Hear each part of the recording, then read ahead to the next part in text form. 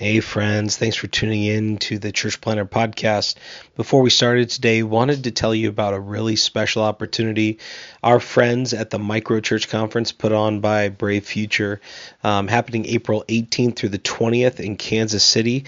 This is for all of you who are wondering what is a new kind of paradigm for missional church planting and church multiplication through smaller expressions of church, what they call rediscovering the smaller way. It's happening April 18th through the 20th.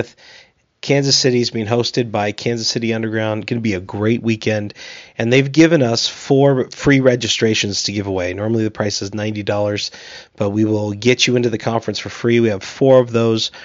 What you can do to enter is go on our Instagram at Church Planter Podcast. And there you'll find a DM button. Click that DM button. Send us a DM with your email on it and your name and where you serve. So your email, name, where you serve, and you'll be entered to win one of 4 Micro Church Conference registrations. You just get yourself to Kansas City and you can be there and learn a ton from our friends at Brave Futures. Hope you enjoy the show today. I'm Pete Mitchell. He's Peyton Jones, and this is the Church Planner Podcast, brought to you by Church Planner Magazine.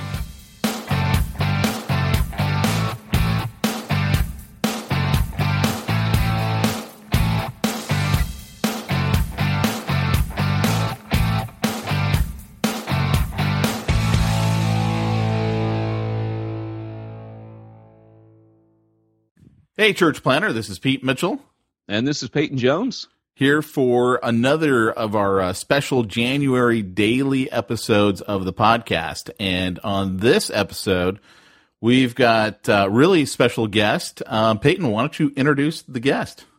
Well, I suppose if church planning were kind of like a family, right, or La Familia, if we were an organized crime institution, we have on board today the Godfather, right? This is Ed Stetzer. President of Lifeway Research. He's written tons of books. He writes regularly for Christianity Today. He does all kinds of stuff. He's popping up at all conferences. He heads Lifeway Research, which is invaluable to church planners. And, of course, you probably, if you're interested in church planner, know Ed a lot better than you know us. And he hosts an incredible interview, which is called The Exchange. And you can check that out at edstetzer.com. He's written back all the way from 2003. He's written Planting New Churches in a Postmodern Age. He's a bit ahead of the curve on the church as far as that term, though it had been around for a while. It wasn't really something that people were really talking about. He's got another book called The Subversive Kingdom, Viral Churches, and he's just got tons of them. You can go to edstetzer.com and check them all out. Ed, welcome onto the show. Well, appreciate so much your invitation. Looking forward to our time in conversation today. Absolutely. We are as well. And Ed, give us a little bit of your background and your call to planning. Sure. I grew up on Long Island, just outside of New York City, nominally Catholic home, would later come to faith in Christ. And actually the first church I was majorly involved with was a new church. And so as a young man, got involved in a new church in a mainline denominational tradition. And I guess I didn't really think that it was sinking in, but it seemed to do so. I saw men and women coming to hear the good news of the gospel. I saw people changed by its power, and I saw the vibrancy that was present in a new church. And so later I would go to college, and right out of college planted my first church. We moved to the inner city of Buffalo, New York, and planted a church there among the urban poor. Wow, that is killer. Very cool. Ed, what are some of the mistakes that you've made, or maybe the biggest lessons that you've learned over the years in being involved in church planning? Well, a lot. I made a lot of mistakes. I actually did a seminar, I think, on that Catalyst a few years ago of the top mistakes I made in church planting, and I think there were 7. I could have gone 50. I think for me and for a lot of people, most of the mistakes were kind of mistakes of a personal nature.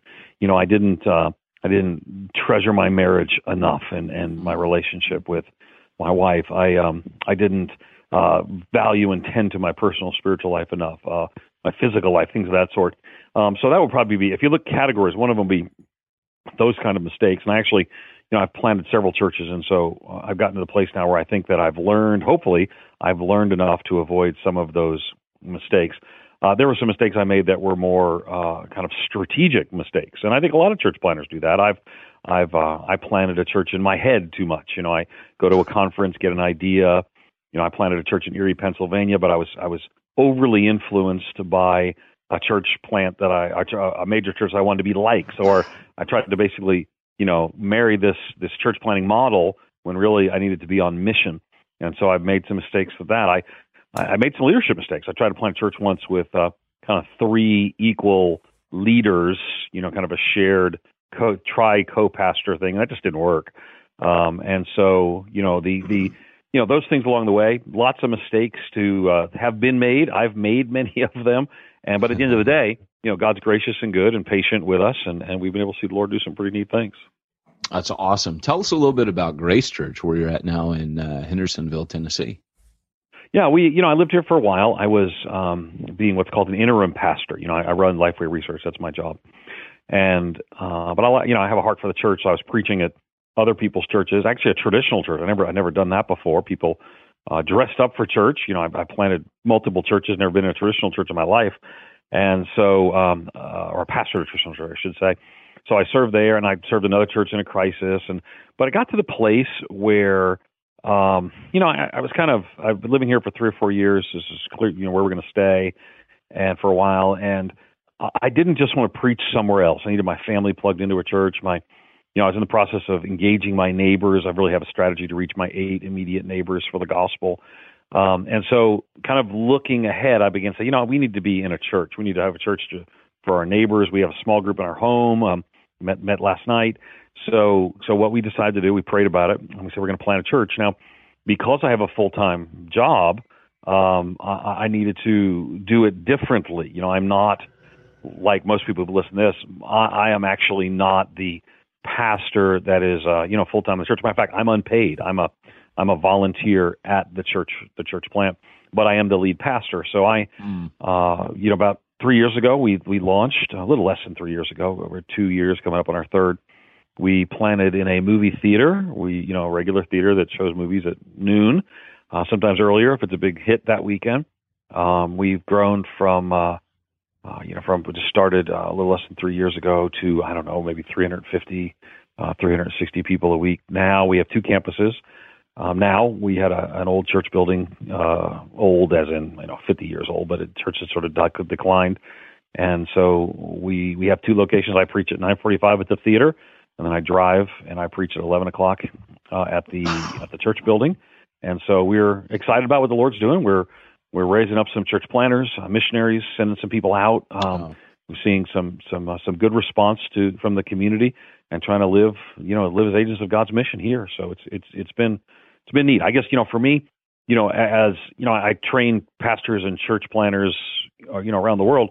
I just think that you can't lead what you don't live. And for me, going around saying you should do this and that, and I'm not doing it, so I go out and I preach at somebody else's church. I preached a couple weeks ago down in Miami, and, when I do that, it's great. It's awesome.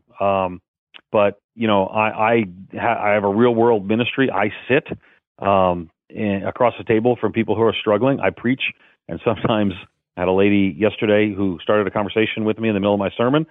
So it keeps me real, not just the guy who talks to lights in a green room at a big church. That's awesome. And it's not like kind of what's cool about the fact that you're pastoring a church is you've got all these books, and you've written about church planning, and many of us have read your books. Being a church planning church, with viral churches and things like that, must be really cool to actually go to your church and see this stuff put into practice. I mean, I can just imagine, you're having a disagreement with some of your leadership, and it's like they can never say to you, Ed, you don't know what you're talking about. Well, I would say sometimes I don't know what I'm talking about, but the reason I don't know it is because we're trying it out with real life experience. So no, for me, I don't think, I get disturbed sometimes when you have experts in the church who never talk about how they're pouring their lives into the church. You can't love Jesus and ignore his wife. And I think that for all of us, we need to be much more serious about the church. She's not perfect, but it's the bride of Christ. And I just want to invest in it. I want my kids to see that we love the church and we're engaging in the church. That's awesome. Hey, Ed, let me ask you real quickly, since you've got a church that, or at least did meet in a movie theater, what have you found that has been beneficial to that, or maybe not has been beneficial to that? I mean, how has that experience played out in your church plants? It's been mixed, to be perfectly honest. I don't know how much I want to get into that without getting, people riled up at the movie theater. It's been, we love the location. It's people, unchurched people know exactly where it is. They go to it. My daughter, she's 15, and she tells me that she thinks it's cool. She can bring her friends to it. So there's a certain sense that unchurched people have a good connection. It's a good facility. The challenge is that sometimes it's sort of, the theater has to be, and you have hundreds of churches that are meeting in theaters across the United States. But you have to have a desire on the part of the local theater and the national leadership to make that happen and to happen well. If not, you're always kind of having some challenges. So we really go to great efforts to try to build relationships with the local management, things of that sort. But it's not been without its challenges. And so that's what we're just always consistently trying to work those through. So I would generally recommend it, but what I would say is to make sure that the people you're working with on the national level, because it's usually, right. They usually have a national chain, and the people working with you on the local level both are enthusiastic about having you there, and try to get them to be enthusiastic. But as far as, we find it a great location. Everyone knows where it is, and it's a safe place for them to come. That's awesome. What's been your absolute favorite thing you've ever done in church planning? Could be like the wildest thing, could be the funniest thing, could be, most. Yeah, I'm very driven by seeing men and women trust and follow Christ, and the results of that. So probably the best thing we ever did was one day we baptized 51 new believers one day, and I think that was probably for me. I look at that as kind of the best day that we had, and it was just just the Lord used it in such a powerful way. Probably the thing I enjoy the most, I got a guy in our small group that I've had the privilege to lead to the Lord, baptizing his wife.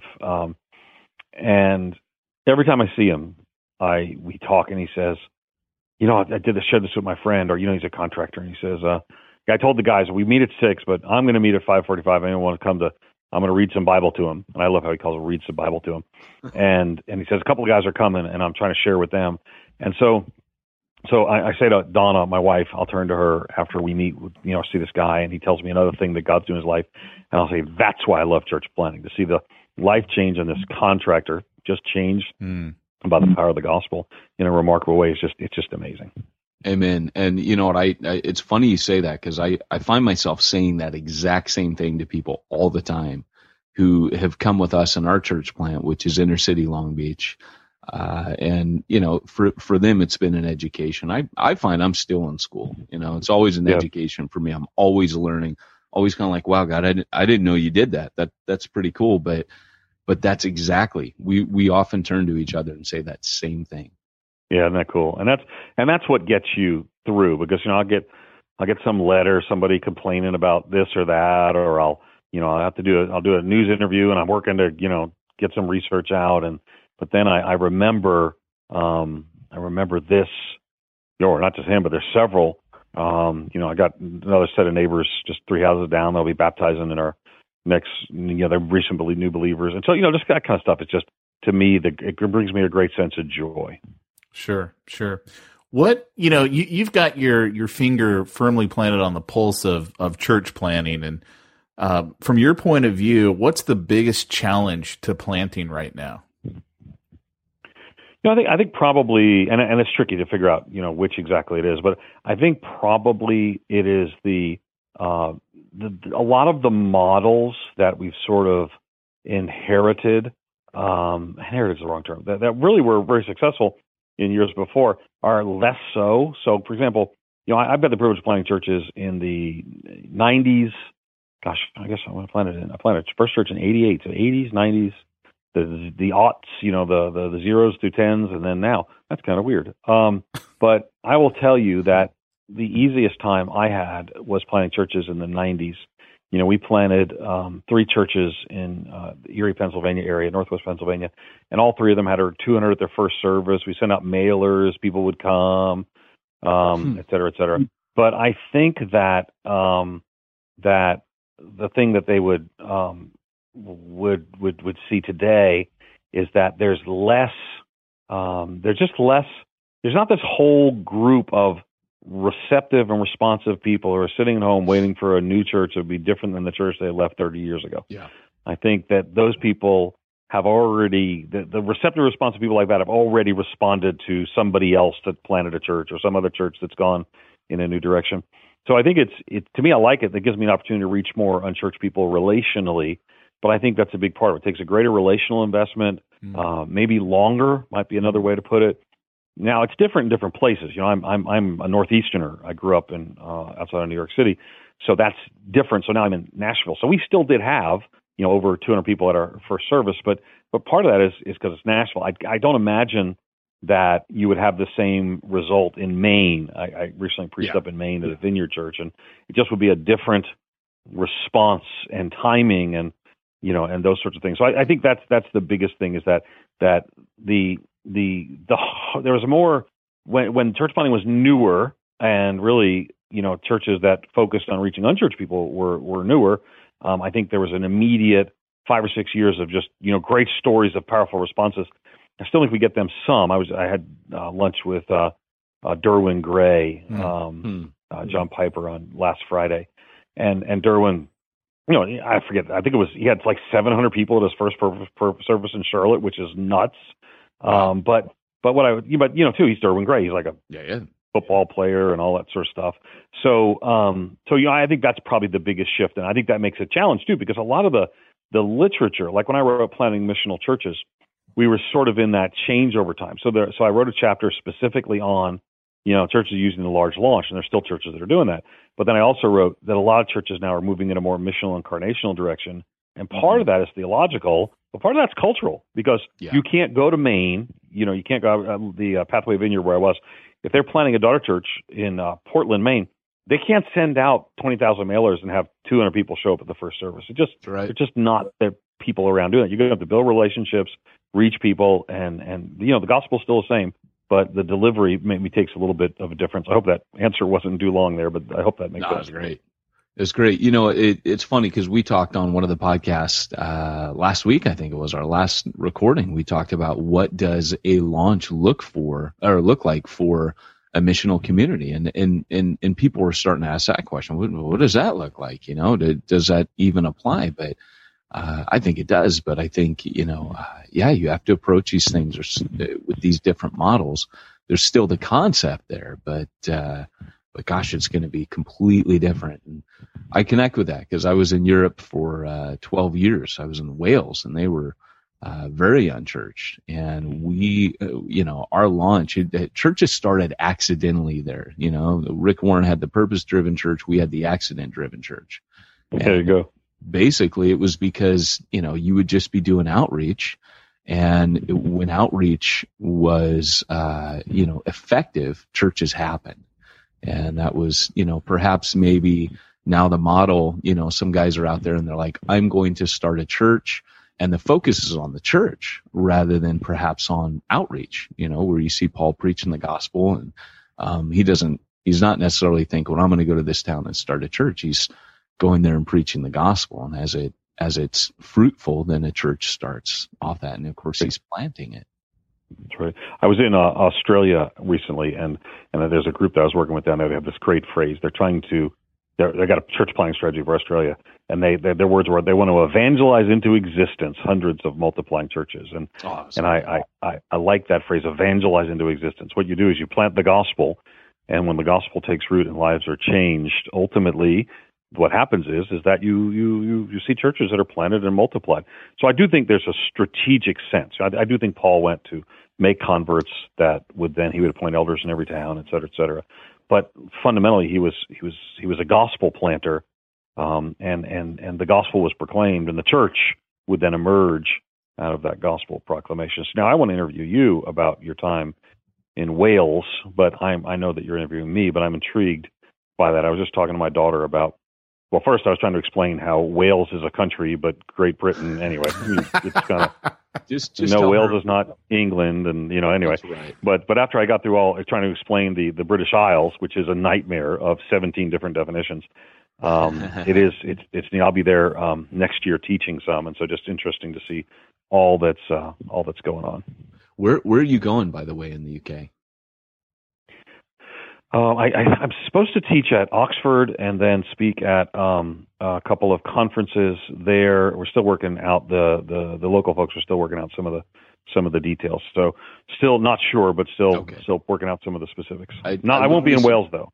Oh, okay. Oh, you're not going to Wales? Yeah, I often introduce it as the forgotten part of the United Kingdom, but yeah, I mean, it's true. It was phenomenal there. I mean, it was. You see, my people, I'm Irish, and I'm Irish, and so I'm mad at Wales, And so you got to remember that we're still a little bitter about you guys. But anyway, so you went there to plant a church. I did, yeah. Nice. In fact, I started off at Lloyd Jones's church and was the evangelist there. Had not a clue what I was doing. And we started seeing people saved in the factories because, of course, it was post-industrial South Wales and 60 to 70% unemployment. And I had to go work in a factory when 9/11 hit. And so I had to pay the bills. And that's where people started coming to faith. And it was phenomenal. So, yeah, I mean, but we would start churches out of Starbucks around Dan Brown's Da Vinci Code because, somebody would, that was on the top, best-selling list and people were readers there because it rains all the time. So I threw a group one night and 30 people turned up and that turned into a church. It was great. It was wonderful. That's great. I love it. So were you out of Westminster Chapel or out of one of the daughter churches or what? Yeah, no, I was in Sandfields down in Sandfields, sure. Yeah. So I was there. But that's funny because the Irish, and the Welsh, there is that rivalry. And depending on where you're at, the Irish say that the Welsh were the Irish who couldn't swim to get away from the English. And, of course, the Welsh say that the Irish were Welsh who could swim to get away from the English. So. Exactly right. Lots of fun rivalry, but at the same time, we both, the Welsh and the Irish, have in common that we all don't like the English. So there you go. Of course. Well, the Celts and the Germanics, that's exactly what's going on. There is a racial divide that most Americans probably are unaware about, but they're all now, of course, we've probably bored everybody listening to the podcast talking about, again, the British Isles. Hey, it's our podcast. We can talk about whatever we want. Right. And Ed wanted to talk about that. But we can talk about whatever we want. Hey, Ed is the godfather of church planting. If the godfather tells you he wants to talk about the British Isles, that's what you talk about. That's awesome. Yeah, there's a video too. You can watch videos and learn about all that sort of stuff. So it's like a little video how like the British Isles and how Great Britain is a collection of nations, but then some of the isles around Great Britain aren't. So we'll just bore everybody with this. So. Absolutely. In fact, we should play these live on the air right now. You should. Hey, Ed. So the future of church planting, where I think you hinted at it a little bit already. Where you just put your finger on the pulse of where things are at.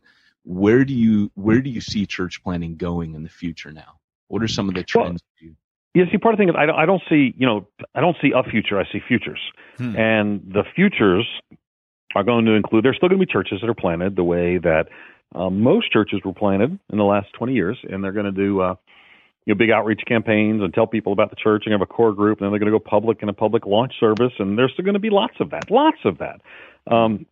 At the same time, there's going to be organic house church movements that are going to multiply in major cities and sometimes smaller communities. There's going to be So there's going to be different futures. I'm going to be a few weeks down in Austin, Texas, meeting with Lutherans that are kind of looking at a church planning strategy among sacramental church planners. And there's an interest and a hunger for some of that, for the liturgy. And so there are going to be churches that are reaching unchurched people and like that. And Pentecostals and charismatics just came back from Canada with the Pentecostal Assemblies of Canada. And so it's hard because people often want, like, is there a trend? No, there's not a trend. There's trends. And so what I would say is I think we're going to continue to see church planning to be a growing phenomenon. I think we're seeing how the people are increasingly being drawn to church planting because established churches are struggling, and particularly in older denominations, and so there's new life. And so what we're happening is that probably the biggest trend in Protestantism, again, to get technical, is the move towards non-denominational large churches. And a lot of those are churches that are being planted, growing large, and being significant and influential. A lot of counter trends in there, but I think that's some of the bigger trends. I think that if I were a church planner today, if I was starting out today, I would also look to say, okay, the opportunities for this large launch church planting is probably less common, maybe less fruitful. I think I would ask, and this would be the biggest trend I would point to. I just did an interview with Hugh Halter about this on my blog. People could find it at edstetzer.com. I would ask the question, what skills could I have to support me, so my family, so that I could then plant a church and not feel a pressure to bring in a bunch of Christians so I can fund the church quick enough to make it self-supporting and I don't have to, be in the unemployment line. Now, again, I'm not paid by my church, but to be fair, I mean, I'm a full-time, Christian speaker and writer, so that's not the same thing. But I would say, what skill could I have? And there are certain skills that do well. Steve Sjogren talks about this in his book on church planning. Certain skills that do well, certain skills that don't. But that's what I would do as I kind of prepare for the trends in the future. Is I would take a longer term view of what it looks like to get a church established. Yeah, and I saw your interview with you on Bivo, and I thought it was excellent. And his one of the things he maintains is that he foresees that the justification for a gospel worker being full-time paid, supported, is that he reproduces himself. And I thought that was brilliant. And I actually think that's pretty biblical. But it's one of the things that's been a frustration as I've looked at the church. I wrote a book called Church Zero. Cha-ching! We do that on the show. We plug our own book. You gotta at least a brick. That's right. And but one of the things that I argue in there is that money gets in the way. Actually needing to be full-time supported it's hindering the gospel, because we might actually be limiting. And I am supported, almost full-time. I'm still Bivo, but it will often affect where we go to church plant. We might not go to the inner city. No, you've done urban church planning. It's a lot more difficult to be sustained financially in communities like that. And we've tended to kind of go in the same channels, maybe the middle class. We talked about the UK and how you have the English only went as far as historians say they conquered the lowland areas. And if you look at the borders of Scotland and Wales, that's where the mountains start, because they had the hill forts. And we're doing that in church circles right now, where we're tending to go to the easier places. And I personally believe finances play a big role in that. Yeah, and I would say, if you want to pastor a cool, successful church, you're going to go to the lowlands, to use your metaphor. You're going to go to the lowlands, and you're going to plant in a rapidly growing suburban area. Now, just full disclosure, I'm in a rapidly growing suburban area. So it happens to be where I live, but I'm in a rapidly growing suburban area. It's not always where I've been. Erie, Pennsylvania, not growing. Buffalo, New York, fastest shrinking city in America in the inner city. So I'm not the demographic selector for church planting. I went to the places where nobody else wanted to go. But I would say you're absolutely right. I mean, I blew insulation. That was my job. And I planted a church on the side. What I would say is, if we're going to see church planting significantly advanced, it's going to be with people making decisions not on, and I can have a cool self-supporting church in a really great area. It's going to have to be a call of God to challenging cities, really to cross-culturally to unreached people groups, and that's going to require sometimes dual vocation, bivocational ministry. Sometimes even that's not going to be possible among some unreached people groups where we're going to be planting churches as missionaries. But I think you're right. I think Hugh's onto something, and even your discussion here is. But again, it's tricky because both you and I are full-time support. You're close to full-time, but I got a full-time job, and so it's sort of it's very easy to sit back and say you shouldn't do what I have. But I do think this is my field. My PhD is in missiology. I can tell you from missiology that money is always a detriment to missions around the world. It's often help, but it's always a challenge. And so I think that's the thing that I think we've got to recognize. And right now we're over-professioned. We have too many people seeing ministry as a profession, and too much of church planting has been clergified. It's been focused around clergy. It's been clergified, and I think we've got to break that pattern. Yeah, absolutely. Ed, it has been awesome having you. We want to honor the time limit because we know you're a busy dude. My first question to you was, how do you do it all, man? You've provided church planners out there with invaluable resources. If those listening have not checked out Lifeway Research, gone to Lifeway and checked out, you might just know them as the Christian bookstore, but they are quite a sizable entity. They do. I sat with one of your assistants, John Wilk, and on the phone, and he mentioned to me, now, which part of Lifeway do you want to talk about? It was huge, and we just want to thank you for Church Planners Everywhere for the research that you've done. And for also your heart. I mean, I think what is awesome about you, Ed, is you are an omnivorous church planter. You love it all, and that comes through in everything that you write. When you speak, you love the body of Christ. And thank you from Church Planners, and thanks for being here today. Man, well, I love serving the church, but I always have a special place in my heart, both as a church planter. That's how I started, 21 years old. And where I am now, when I have the time I want to put in my volunteer heart and my mission, I plant a church. So I love what you're doing. You guys keep up the good work. All right. Well, this has been the Church Planter Podcast, reminding you that if you want to reach the ones nobody's reaching, you got to go where nobody's going and do what nobody's doing.